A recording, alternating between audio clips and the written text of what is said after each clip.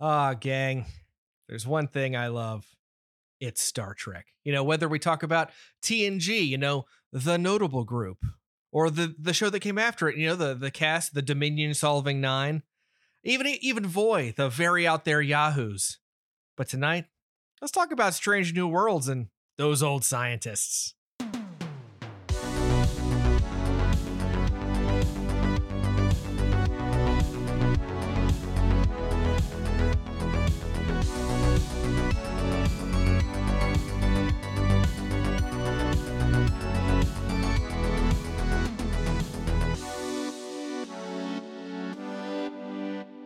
Hello, everybody, and welcome back to The More You Nerd. My name is Drew, and I love Star Trek. This is not a surprise to anyone that has been listening to the show for a long time or has been listening to Cosmic Crit, our other show, or seeing all the YouTube videos where I dressed in a Starfleet uniform and led some friends on a Star Trek Adventures campaign. But I had some stuff come up at work this week that kept me from Furious Summer, so I haven't got to see Fate of the Furious yet. But I thought, you know what? Damn the torpedoes. Full speed ahead. Let's talk about one of the most perfect moments in TV history that aired just about 2 weeks ago as we record this. Strange New Worlds episode, Those Old Scientists. The Lower Decks Star Trek Strange New Worlds crossover episode. They said it could never be done. Oh, but they did it. But I can't do it alone. Miles, how are you, my friend? I'm great. It's so funny when you were like, "Oh, I don't know if I have time to watch the movie," and I was like, "Okay, well, what are we gonna do this week?" And Drew knows that there is one thing that we both could talk about ad nauseum, ad infinitum, and that is Star Trek. And especially because, outside of Drew, I don't get to talk about Star Trek very much, even despite having a friend who has a Star Trek podcast that we've both been on. Yeah. So talking to one of my best friends about one of the most important franchises to my life is never going to be a no from me. Yeah. And we're gonna get a little real in this episode. We're gonna start talking about this particular episode, but we're gonna meander. We're gonna get. Yeah. I think one of my favorite things about being friends with Drew is he is someone else who takes Star Trek as seriously as I do. Even if we don't agree on a lot of things, we both have a deep appreciation for this franchise that has personally affected us. I think we hold some core beliefs because of this franchise. And we're not alone. I mean, millions of people across the world from all walks of life love Star Trek. And there are some very wishy-washy documentaries that highlight that fandom. There are some moments of brilliance, and then there are some moments of cringe in both Trekkies documentaries. But they do highlight what this franchise means to people and what it represents to people. And so you come to this show, the Strange New Worlds, and they have the gall, the audacity to cross over with the animated comedy show.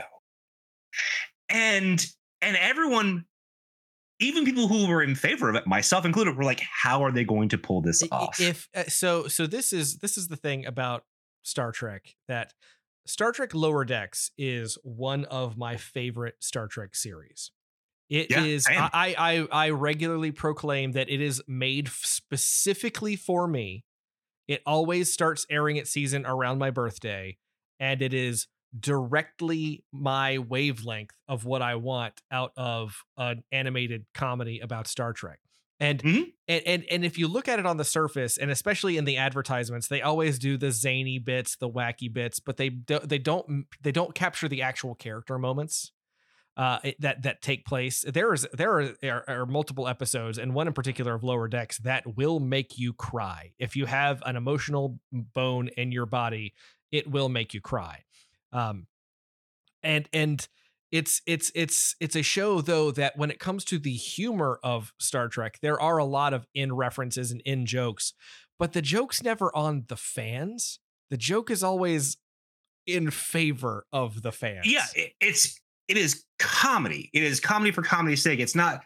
It's making a joke that involves Star Trek, but it's not making fun of Star Trek. And 9 times out of 10, despite how niche a lot of the jokes can be, anyone can enjoy Lower Decks. I've been watching it with Krista since it started, and she loves the show. And she could not tell you the difference between a Bajorn and a Gorn. A Bagornin. That would be terrifying. Like, but she doesn't know all, like, every alien species and every reference or every episode, but she still loves the show because it's good. It's a good show. It's just a good, well-written, funny, charming show that has a cast of characters that are just, I don't know, they're wholesome. And the same can be said about Strange New Worlds. Now, we're not going to talk too much about Star Trek Discovery, but I'm going to make a bold statement, Miles, right now. The best thing that Star Trek Discovery ever did across its 4 and soon to be 5 seasons is introduce Anson Mount as Captain Christopher Pike. Jet Reno. Okay. No. Yeah, so Drew knows I'm a massive Star Trek Discovery fan, so he likes to poke the bear. But season 2, introducing Anson Mount, they introduce the differences of, like, oh, he likes it old school, so he's got the older uniform, and I loved that. But Anson Mount, who has kind of always gotten these positions where it's like almost was, like he was cast in a big Marvel project that ended up turning into a subpar TV project as Black Bolt. And was in a recent Anson Mount, who has a charming way of speaking, cast as a character who cannot speak or he'll destroy everything. Right. But I mean, he's consistently cast in things because people like working with him, but it's I feel like he's never had the project quite hit until now. And him and also Ethan Peck as young Spock in season 2 of Discovery.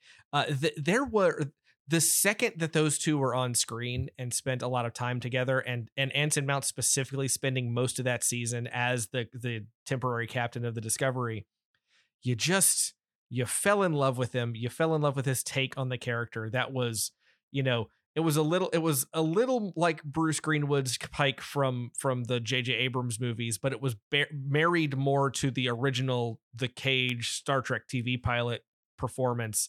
And I don't know. I know there were fan petitions to get them a show. I think since the end of season 2, like, people had been clamoring for it. But clearly it worked, and Strange New Worlds season 1 was the best live action Trek that has existed since the 90s. I mean, can't argue. I'm going to make a bold statement. The best live action Trek. I personally can't make that statement. But I'm mostly being flippant, but, like, it is in contention for. And I was telling Drew, like, I hate sounding so superlative about that show because it usually, like, at some point someone has to say something derogatory about my beloved Discovery, which is a show I very much love. That said, Strange New Worlds is the best of Star Trek. I think we can agree with that. It marries the best of Star Trek because you do get episodes where you're exploring. You have a very episode of the week mentality. However, character arcs carry over. There are some meta plots, but it's looser so that you can kind of maintain that the exploratory feeling that people miss from Star Trek. Yes. And I think that you have an incredible cast. Every single member of this cast is a grand slam to me.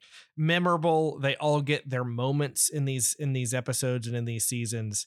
And it's so refreshing just because, again, and I like Discovery too. I love Discovery too, but I recognize some of the things I do clearly, but I recognize some things about it that I don't that I feel like I'm missing. And part of that is like there are members of Discovery's bridge crew that have been on the show for 4 seasons over like 7 years now, because they've skipped some years and all of this, that I don't I have to think about their names to remember them.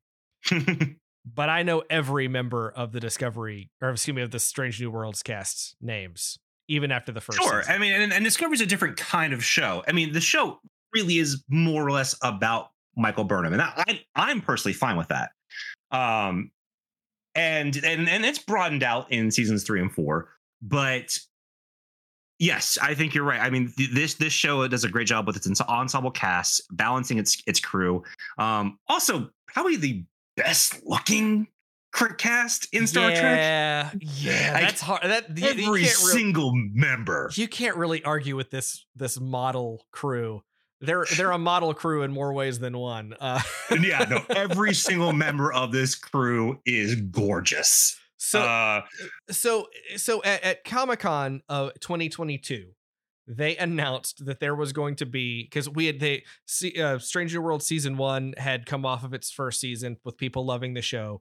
Lower Decks had finished its second season with people loving the show, and they announced live at Comic-Con that there was going to be a Lower Decks Strange New Worlds crossover, to which some in the world immediately said, how is this going to work? But me, trusting in the Trek, trusting in the people that have brought me fantastic seasons of Star Trek, I just knew that they could pull it off. And when it was announced that none other than Commander Riker himself, Jonathan Frakes, the arguably best Star Trek episode director of all of them. I mean, the man's been a part of over 200 episodes of Star Trek. I mean, yes. I mean, Jonathan Frakes, Commander Riker on The Next Generation, or the Notable Group, as I started calling them now. He started. I liked that a lot. He started directing episodes of TNG back in the day. He has directed episodes of Deep Space Nine, of Voyager, of Enterprise. He directed Star Trek First Contact and Star Trek Insurrection. First Contact, often considered one of the two best Star Trek movies. And honestly, Insurrection's a solid 90-minute episode. I like Insurrection just because it's fun. It's a fun TNG episode. I've always liked Insurrection. But again, that raises a whole other question of the fact that I think that Star Trek always works better on television than it does in movies, because it's got TV stakes and not movie stakes. I don't disagree. But that's a whole other conversation. But knowing that Frakes was at the helm of this, just made it even better. And then, of course, they then announce that Jack Quaid, who was the voice of Brad Boimler on Lower Decks, and Tawny Newsome, who was the voice of Beckett Mariner on Lower Decks, were going to play their Lower Decks characters in live action on the show. And it hadn't occurred to me, like, oh, they designed these characters to look like they're actors. And so when the first clip of Boimler and Mariner popped up, I was just like, mouth dropped. I was like, this is perfection. I love it. And again, so much. Casting is gorgeous. So, Tawny Newsome, prior to the writer strike, at least, has joined the writing staff of the announced Starfleet Academy show. I know. I'm very excited about that. That makes me more interested in the.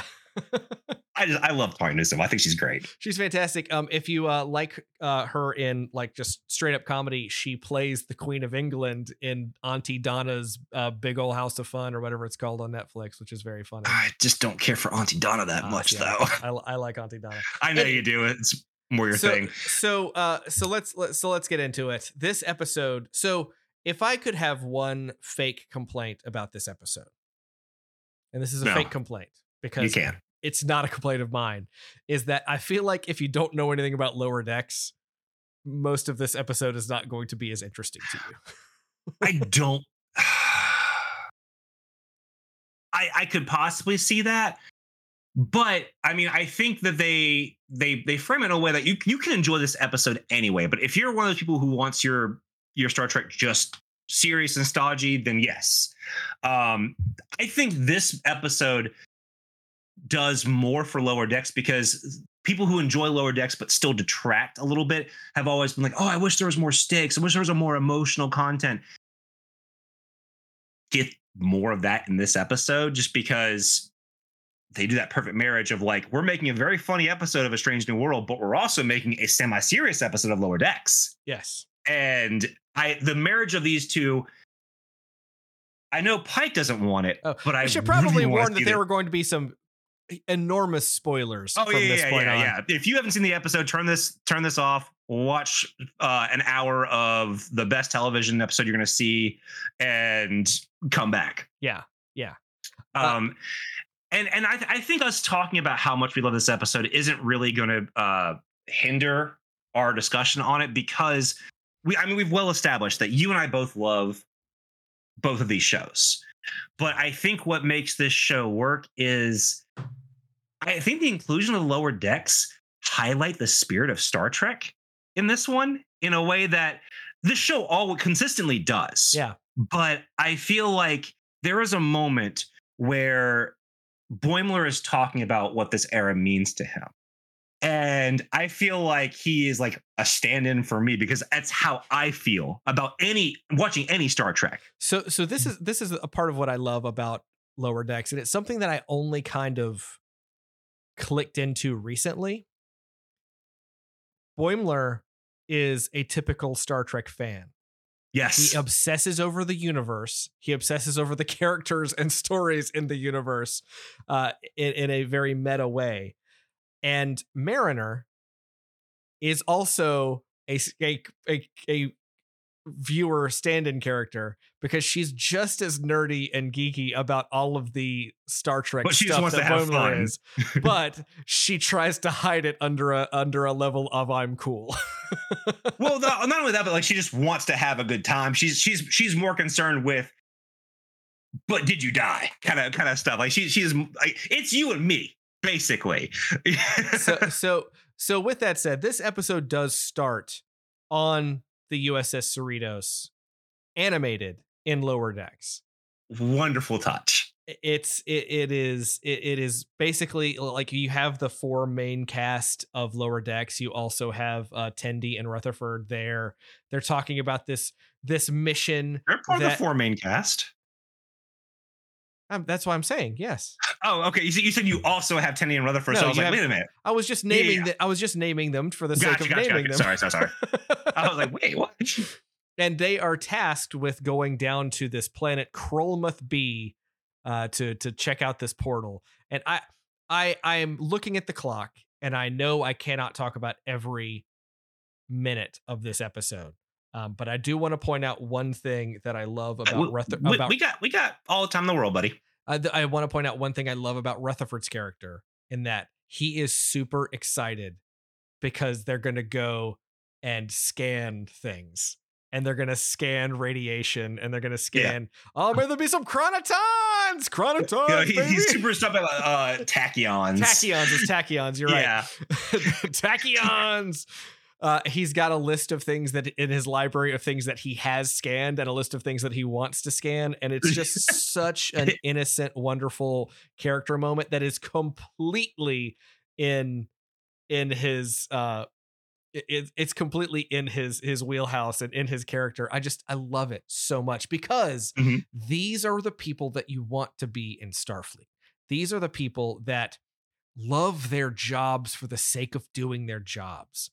Like I would gas the life. I wish I loved my job the way I did. Wish I had that. I like my job. My job is fine. But, sure, same. I'm just saying that. But I don't get up excited to scan tachyons. So if that was my job, I would be. So they go down to the planet and they talk about this portal, and of course, Boimler has been working on his Spock impression, and Rutherford wants to get a picture of him. Takes a holo picture of him, which, by the way, that is a holo camera that first appeared on Star Trek Voyager, that he's using. There's so many Easter eggs in this, guys. So many Easter eggs. He is then the portal then activates and sucks Boimler back in time 120 years or so to be at the feet of Captain Pike, Spock, and La'an, Noonien Singh, the crew of the Enterprise at this time. You guys look really real. Passes out. and that's where and then in live action, I should say, we are now in live action. So I mean, Jack Quaid, I mean, who has had like the best nerd life an actor could possibly have. Yeah, Jack Quaid in just the last couple of years has been both in animated and live action Star Trek. He is on the very popular series The Boys on Amazon Prime. He was back in the Hunger Games back in the days. He's Superman right now in the very excellent My Adventures with Superman. It is so good. He is spoiler warning for Spider-Man Across the Spider-Verse. He plays a version of Peter Parker and a very important version of Peter Parker in Across the Spider-Verse.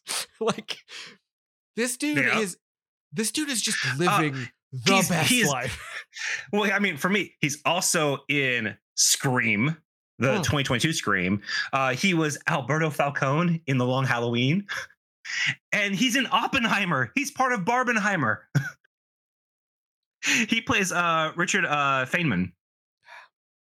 Like this dude is having just a blast on this show. Yeah, I mean, and the thing is, deserves it. He is a phenomenal actor, phenomenal voice actor. Like I get stoked whenever I hear this guy as part of a cast because he brings a life that feels authentic, and especially with Boimler. Like, I don't know too much about Jack Quaid's personal preferences. I don't know if he's a Star Trek guy or not. So, but what I do know you might know more than I do. What I do know about Jack Quaid, because I did some digging, and he has talked about, despite the fact that he is like a tall, handsome dude, he's freaking Dennis Quaid and Goldie Hawn's son.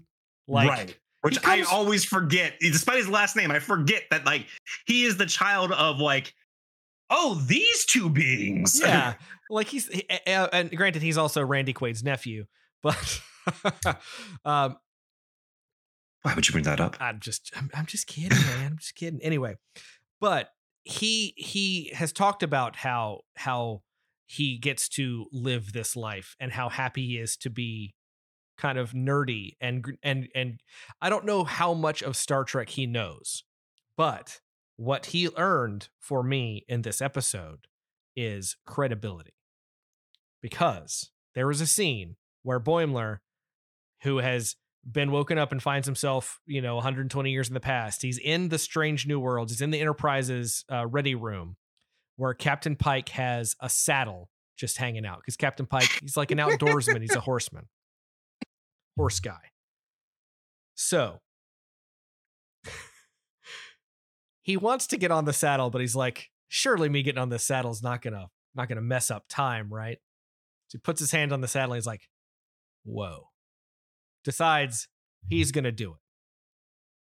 And then in a moment that was Jack Quaid improvising on set, one of the most important improvisings I've ever seen on a Star Trek set, throws one leg up over the saddle and says, Riker, as he gets on the saddle.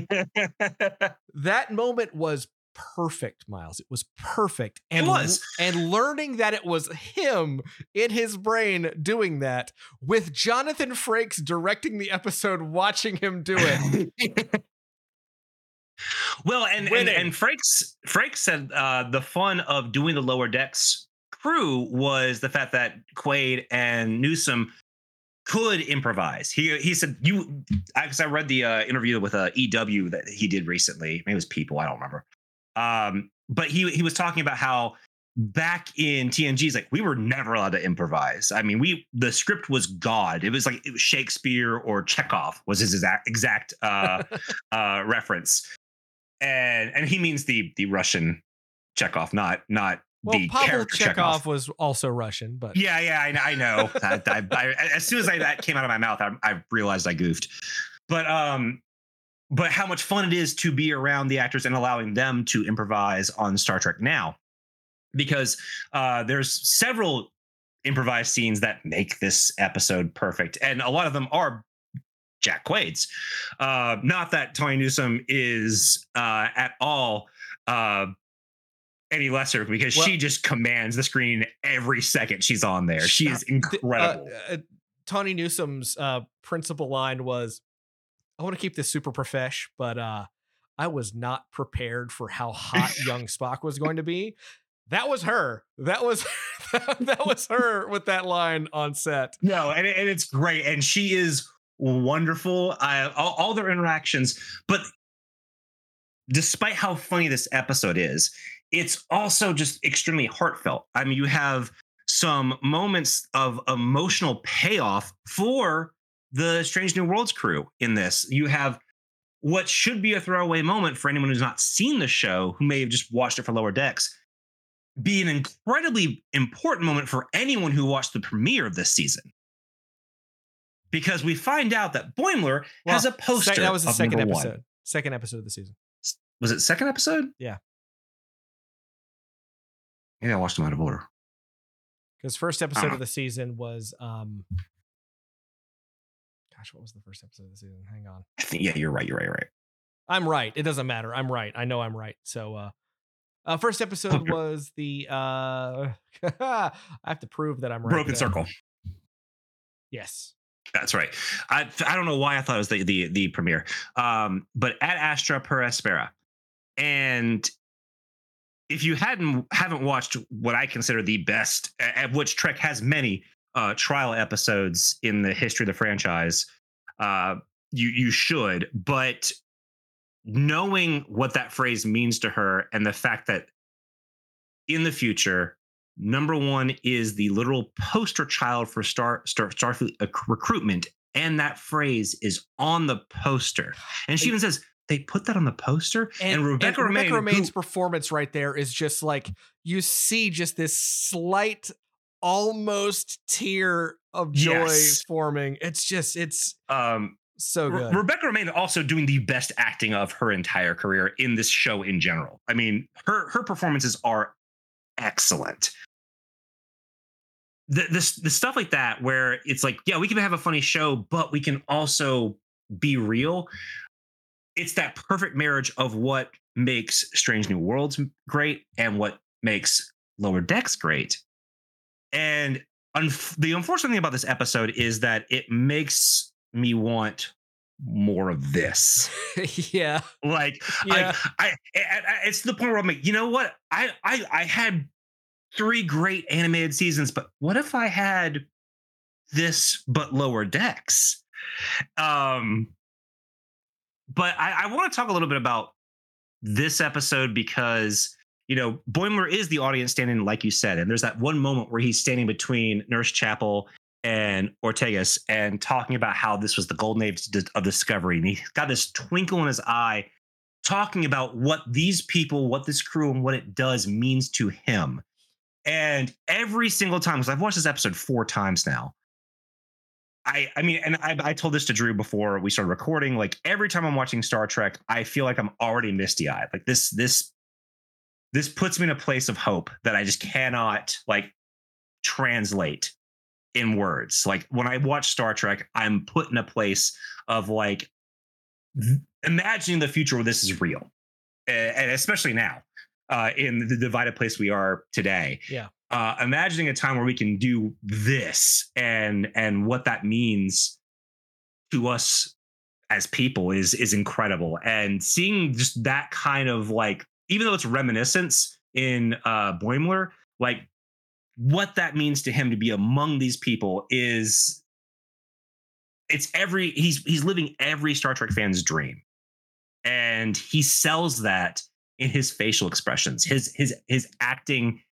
And in this one, he's doing really genuine acting here. Like, I mean, it's not just him being crazy, because he has some great screams. In this episode, he gets to do the Boimler scream, which is very iconic.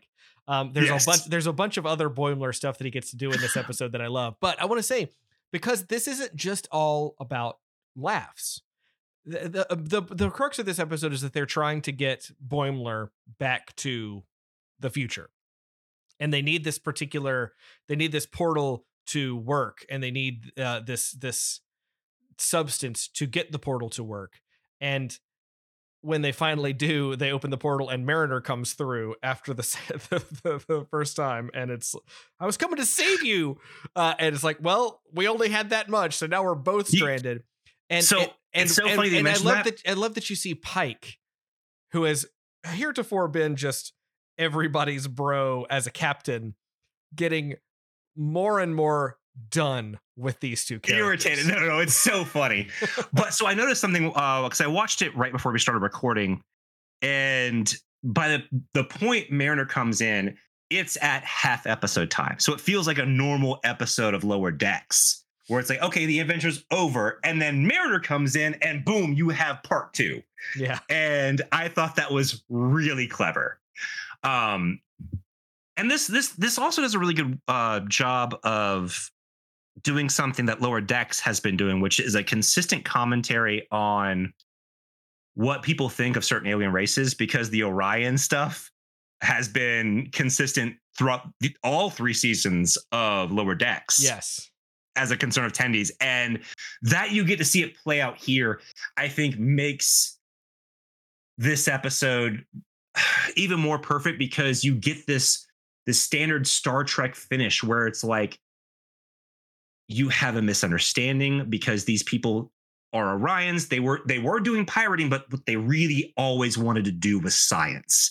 And when Pike says, yeah, and we can just say the Orions did it on your science vessel, and he goes, that's all I've ever wanted. And he looks like he's about to cry. Oh, it's so perfect. It's so great. And I didn't look up the actor who played that Orion because he looks so familiar. He does. Let me look him up real fast, and I will tell you if I know anything about him. And there's so many great moments in terms of lines, because I feel like when they're talking about being from the future, and like Mariner's like, I don't think anyone's getting this. You get some really good moments from some of the more stuffy stuffy's the wrong word, but the more like stern characters, like La'an kind of not joining the hijinks, but also admitting that she loves the grapplers on the NX-01. Love that. Love it so much. So the actor who plays the Orion captain is an actor named Greg Brick, Bryk. He was in 3 episodes of Titans. He as a character named Fletcher. Okay. Trying to see if there's anything else. That's probably what I recognize him from. He was in Far Cry New Dawn, whatever that is. That's probably just a voice role. Far Cry 5 is a voice role. It's in 4 episodes of The Expanse. I mean, he's been a working actor. He was in Saw 3D. Nothing really jumping out, and he's got a lot of credit. So I think it's probably Titans that I recognize him from. A lot of episode work. We have this. We've gone back and forth about like picking up moments of this show this episode that worked really well. What, as a Star Trek fan, what does it mean to you that this episode works so well? Because you and I were talking about how this is kind of one of our favorite episodes in modern Trek. And I've watched it 4 times and I've loved it every single time. Is it because it does these 2 shows justice, or is it because it does something for Star Trek that just lands the viewer? So I think it's both things. I don't think those things are mutually exclusive. I think what we have in this episode is some of the best parts of Strange New Worlds and the best parts of Lower Decks. And I mean that in both characterizations, but also the sort of meta commentary that Lower Decks gets into.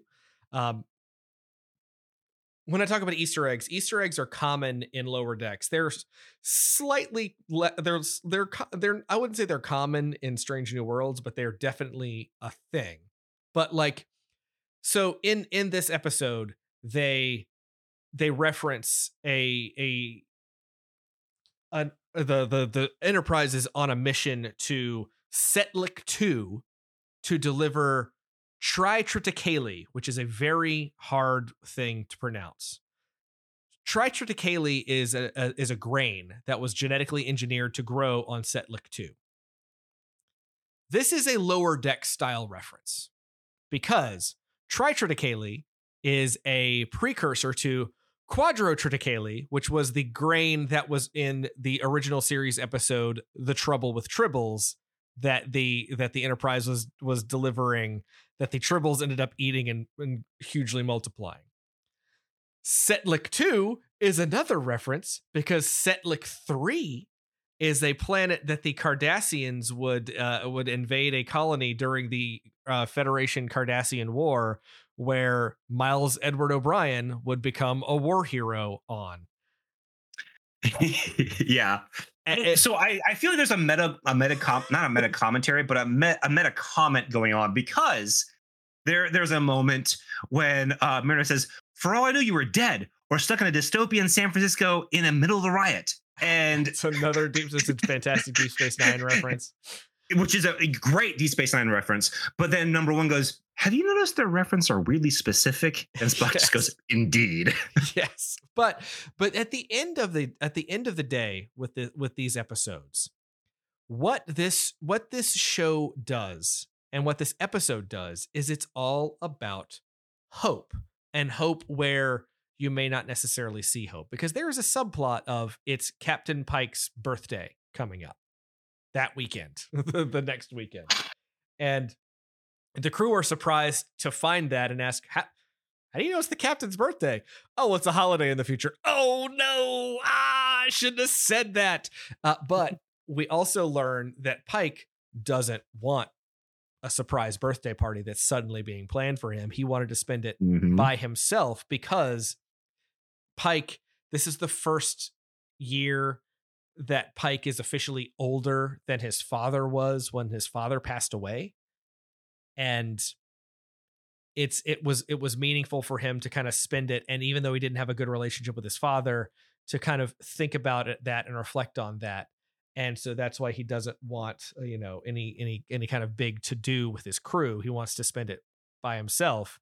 And it's Boimler getting through to Pike in that moment of, well, and they dance around because they know Pike's future in the and Pike intimates that he also knows his future. I mean, because we know as viewers of Strange New Worlds that Pike does know his future in the BP chair. No, but he also says, "I know." Yes, which and so suddenly they Pike and Mariner, Boimler and Mariner kind of get him to think like, well, sir, you had intimated that you'd trade a bunch to just have one more day with your dad or one more conversation with your dad. Well, what about all the people that would want to have one more conversation with you? And it was just, it's one of those wonderful Star Trek like human moments where they get through to somebody and then it becomes about, togetherness and being a part of something bigger and all of this stuff that Star Trek is. And I just love it. I love it.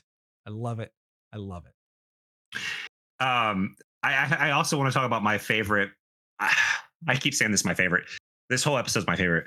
But what I would consider the sweetest reference is when the Cerritos crew are back in their appropriate time and I love this are so in their bunks, and we see the poster that's been referenced with number 1 on it, and Commander Ransom comes in and refers to number 1 as the hottest first officer in Starfleet history. Numero una, he calls her, which is such a great. Yes, it's perfect. Ransom is voiced by Jerry O'Connell, the real life wife of number 1 Rebecca Romaine, and I love that. I think it's so funny. I also think it's 100% something that I want to say O'Connell. I probably wasn't ad lib, obviously, because it was animated. But I feel like that was something that was like, yeah, we got to put this in here. That's a great. It's a great reference, and especially for fans who. I think it's one of the things that I love about a lot of new Trek is a lot of new Trek understands that they've got some really aware fans. I mean, Lower Decks obviously does, because Lower Decks feels like it's for the fans by the fans. And Strange New Worlds certainly feels like, hey, what if classic Trek was done now in essentially any way you wanted it? But at the same time, they take wild risks. We just had a musical episode, which was fantastic. I do think that both shows exemplify everything I love about Star Trek and everything that Star Trek means to me in different ways. I also love that this episode actually moves forward Strange New Worlds character plots in ways Yes. that I didn't expect. So we have plots with, we talked about the moment with number one and the poster at the end, and how that much that references the second episode of the season, Ad Astra per Aspera. But you also have La'an Noonien Singh, who had a very big episode, and I believe episode 4, where she had some time travel shenanigans with an alternate Jim Kirk, and that she kind of fell in love with, and is struggling because he's now gone, because that version of him doesn't exist anymore. And that was the first person she felt like she could really open up to. And you have her kind of talking to to Boimler about, well, if you do time travel, just don't make any personal connections. And you also have Mariner working with Uhura, and Uhura, we know Uhura as being just like a communications genius, speaks multiple languages, just an integral part of the Enterprise crew in the original series. But at this point, she is an ensign. In the first season, she was a cadet. And right now she is working herself too hard. And it's Mariner that gets her to kind of loosen up and take a break. And in taking that break, they find out the solution for what they need. Mm-hmm. You also have the situation with and I'm calling it a situation because it kind of is, between Spock and Chapel, where we know Spock and Chapel's relationship in the original series, which there was not one. There seemed to be some unrequited, affection from one side, but they are full on in some kind of a thing right now. And Boimler calls that out to Chapel in a turbo lift, and she suddenly has this realization that what they're going through right now will be temporary, and doesn't quite know how to handle it. And Jess Bush just kills that scene. Love it so much. And every moment in this episode is fantastic. It makes me happy to be a Star Trek fan that this exists. I may be in a bubble right now. We'll see in a year if I still feel the same about this episode, but I've already seen it 3 times. I have watched every recap episode of this show, or a recap show about this episode. I have a list of my favorite on-screen references. When Boimler, Jack Quaid, with his like 7'12" frame, does the Boimler Section 31 shimmy walk down a hallway. It's perfect. This episode is perfect. I don't know what else to say about it. We've barely scratched the surface on what the episode even is, but I don't even care, because it's the thing is, it doesn't matter for this. It doesn't matter. This was supposed to be. This is a fluff week anyway for us to talk about Star Trek, essentially, by using the excuse of this crossover episode. I have a Star Trek question for you, Drew, and it might be one that's tough for you to answer. Okay. You are the captain of the Enterprise. What's your word or phrase to go? So, so I will say, I am not a huge fan of this new thing that they're doing, where every Oh, I captain's love gotta, it. It's my every favorite. captain's I got to have love their it. thing. Every captain, because it's I think it's great. because I love it. I don't like it because one, I mostly don't like it Because you because grew they up on Engage. no. Well, so here's the thing: Kirk and Picard were both Engage. Yeah. Picard sometimes threw in a make it so, but if it was going to warp, it was Engage. Mm-hmm. The thing is that in the new Trek era, it's not that I dislike that each captain has their own thing that they say. I do like that. What I am kind of iffy is that they made it a thing, and now that they've made it a thing, I'm like, so now we're gonna have like. I know one of the funny things is when in an earlier episode in this season of Strange New Worlds, Spock is in charge and his thing is, I would like the ship to go. That was so good. Now, That's great. It's funny, but it's because they did it one time. Because they did it one time. Yeah. But it's like spoilers for Picard season 3. We get to Captain 7 of 9 about to say her phrase, and they cut it off before she says it. Because they're hoping to get a show too. They're hoping for their Strange New Worlds. I'm hoping that the writers and actor strikes do not kill that show. Yeah, same. But anyway, but you're avoiding my question because I've thought about it so much. I've thought about it too much because, Miles, I want to be the captain of a starship and say that, and it's such a big deal that much like Captain Freeman, she hadn't quite figured it out yet. And hers ended up being Warp Me. So I don't want it to be Warp Me. But I like a lot of the new ones. I like Hit It. I like Let's Fly. Actually, I really like Let's Fly a lot. I don't like Let's Fly. You don't like Discovery. I would say Punch It, but that was JJ Pike. JJ Pike was Punch It. Punch is not bad. Punch is not bad. I think there's one that is mine that I haven't landed on yet. But I want you to know this is something that has occupied. Oh, I mean, I think about it a lot as well. A lot of time. Do you have one? I'm interested to hear. I don't. So you're calling me out now, huh? Well, yeah, I honestly did not expect you to ask the question back. But no, I mean it's something that I've also thought about. Most of them are jokey and stupid. Well, that's the thing. I can come up with a ton of jokey ones, but I want a real one. But if I was doing it, I mean, honestly, I like Hit It. I think it's cool. I like Hit It a lot. I love a classic Engage. I think it sounds good. It rolls off the tongue. You can do the little 2-finger Engage. Yeah, I mean, I would probably do something that sounds like flippant, like, oh yeah, let's do it. You know, like something stupid like that. But I like Pike's Hit It. I'm sorry, I do like Let's Fly. I think it's great. You know, it's fine. I love Riker's warp in the factor of 5, 6, 7, 8. I love Riker, and I love how they've leaned into the whole like jazz aspect. I love Riker. that Jonathan Frakes is here for it. He is here for it.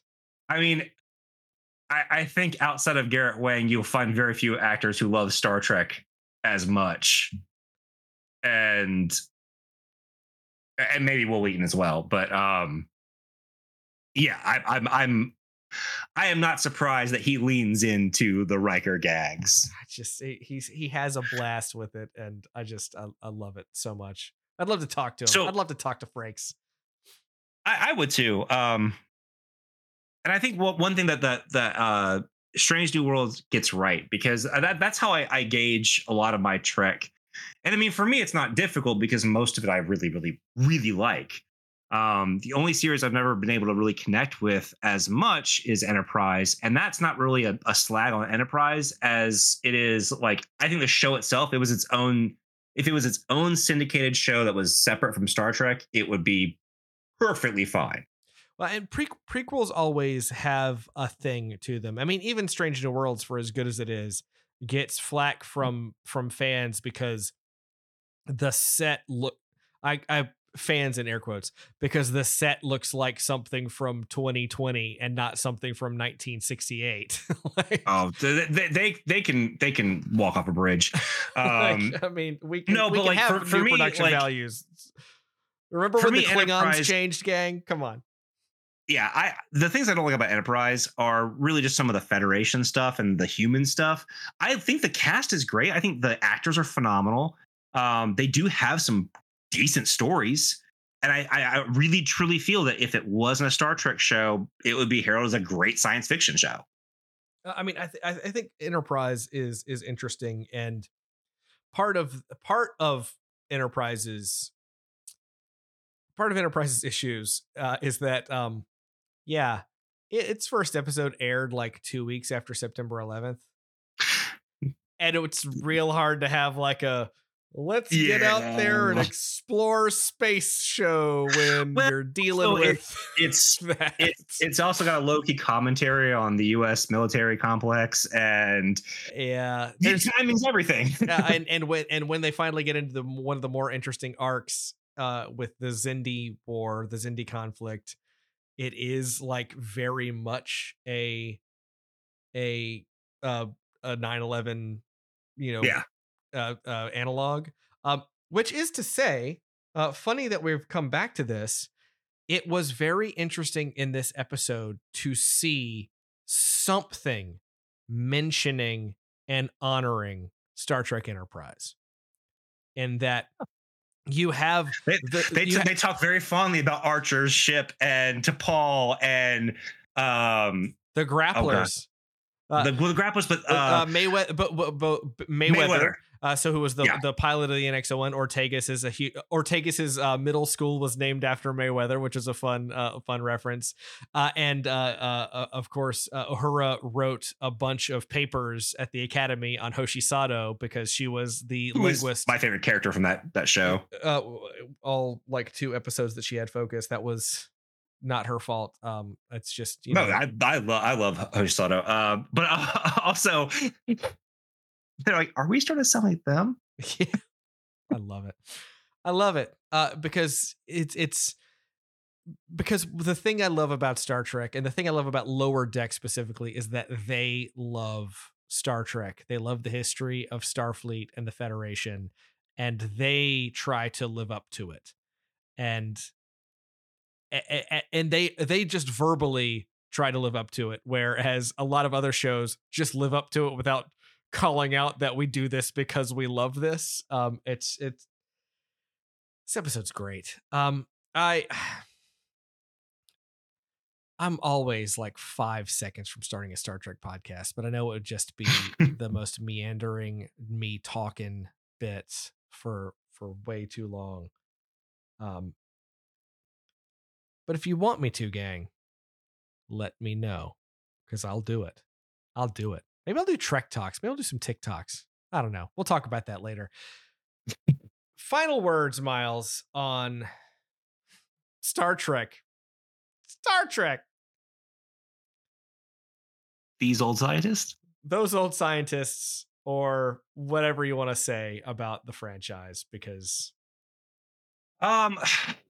yeah, so I mean, I knew what this episode was going to be. It's going to be a meandering talk about this episode and about Star Trek in general, because we don't get to do it, so we just drink our alcohol and talk Trek, which I love doing with you, because you're one of the few people that I know that I think really connects to why Star Trek is important to me, and so there's a shared wavelength there. I think that this episode highlights the best of new Star Trek. I think it highlights what's wonderful about all Star Trek. And I think that it honestly serves as a great jumping on point if you've maybe seen an episode of Lower Decks, or maybe you've seen an episode of Strange New World, or maybe you've seen an episode of Star Trek. I think this episode is a great sampler. Like, especially if you're at least aware that Lower Decks is an animated comedy, and you've got some awareness of Strange New Worlds being a prequel. I feel like if you watch this episode, it gives you the perfect sampler of Star Trek. So here's what you do. You watch this episode first and fall in love with this episode. Then you take every reference to every other piece of Star Trek and you watch all of that. And then you watch this episode again. And then just watch it again because it's really good. Yeah. uh, well, gang, I honestly, we're at an hour. I could literally do this all day, all night. I wake up thinking about Star Trek, and I go to sleep thinking about Star Trek, and I'm literally wearing my Lower Decks uniform shirt that some of you have seen on Twitch and YouTube right now, as I button it up, even though I'm too fat to wear it right now. Um, Star Trek to me has always been about hope. It's been about the hope that we as a society would get to a point where we were not bogged down by the stuff we are bogged down by, and are instead passionate about the places that we could go and the things we could do and make and the people we could be. And these two shows are so much about that in the ways that old Trek was about that. And seeing them come together like this in such a fun and funny and serious and heartfelt way just works for me so very much. I want them to do it again, but I'm worried that if they do, it's not going to be as special. So, so we have this one time that we've got it, and you know what? They nailed it. They absolutely 100% made the perfect crossover episode. They did. I mean, it certainly makes me want more live action Lower Decks, because I feel like hour-long shows are what those characters might deserve now. And especially the Orville has proved that, hey, you can have a 45-minute show that leans in on humor and still do the Trek stuff. That's true. And I mean, so if they wanted to go, I'm sure they don't for budgetary reasons, but if they had wanted to do some more live action Lower Decks, I would gladly accept. You know, I would. I mean, the only thing that we would have to figure out is, because Boimler is one of the shortest members of the Cerritos crew, but Jack Quaid is like 9 feet tall. He's so tall. So how tall are Ransom and Shax and all the characters that are taller and Boimler? If you'll recall, they had to wrestle with that problem in X-Files for years and years. They made Gillian Anderson stand on a box. I didn't know that, actually. yeah, she was like very much shorter than David Duchovny. So they did all this positioning to where it looked that they were more equal height. Oh, I could keep talking about this. I need to stop though, because I need to check on my family. then we should let the people know that next week we are back with Furious Summer to finally talk about The Fate of the Furious, a movie I have seen, Andrew has not. And sorry, gang. I'm excited. I'm excited to talk about the kind of post trilogy era of Fast and the Furious, and what that means, and where the rest of this franchise could go. But if you want to talk about Star Trek with us, or tell us about your favorite parts of this or any Star Trek episode, Drew, where can they find us? You can find us at themoreyounerd.com with this and every other episode. You can go to facebook.com/themoreyounerd, and you can talk to us there. You can go to Twitter at The More You Nerd, Twitter at The More, or x.com at The More You Nerd. I'm never calling it that. No one's going to follow us on Blue Sky, even though I don't want to talk on there yet. Yeah, we have not made a single post on Blue Sky yet, but you can find us on Blue Sky at The More You Nerd. And Miles is preventing me from talking about stuff. He wants to make the first. Oh, I do not care. Sky? Do they call them skies? I don't know what they call them. Posts. They're just posts. They're just posts. Okay, that's clever. And if you would like to have a direct conversation with us, go to CosmicCrit.com, which is the Starfinder-based podcast that Miles and I are also cast members on, and check out our Discord, where we have an entire The More You Nerd section and TV section, and of course a bunch of other sections where you can literally spend your workday talking to us during our workday about Star Trek and many other things. Kaiju, Kamen Rider, video games. You know, the sky's the limit. So check us out. Of course, if you'd like to talk to us directly in another way, you can email us themoreyounerd@gmail.com. That's themoreyounerd@gmail.com. And now we end the show as we always do with a rousing Nerd out. To Trek for y'all. And to peace with you.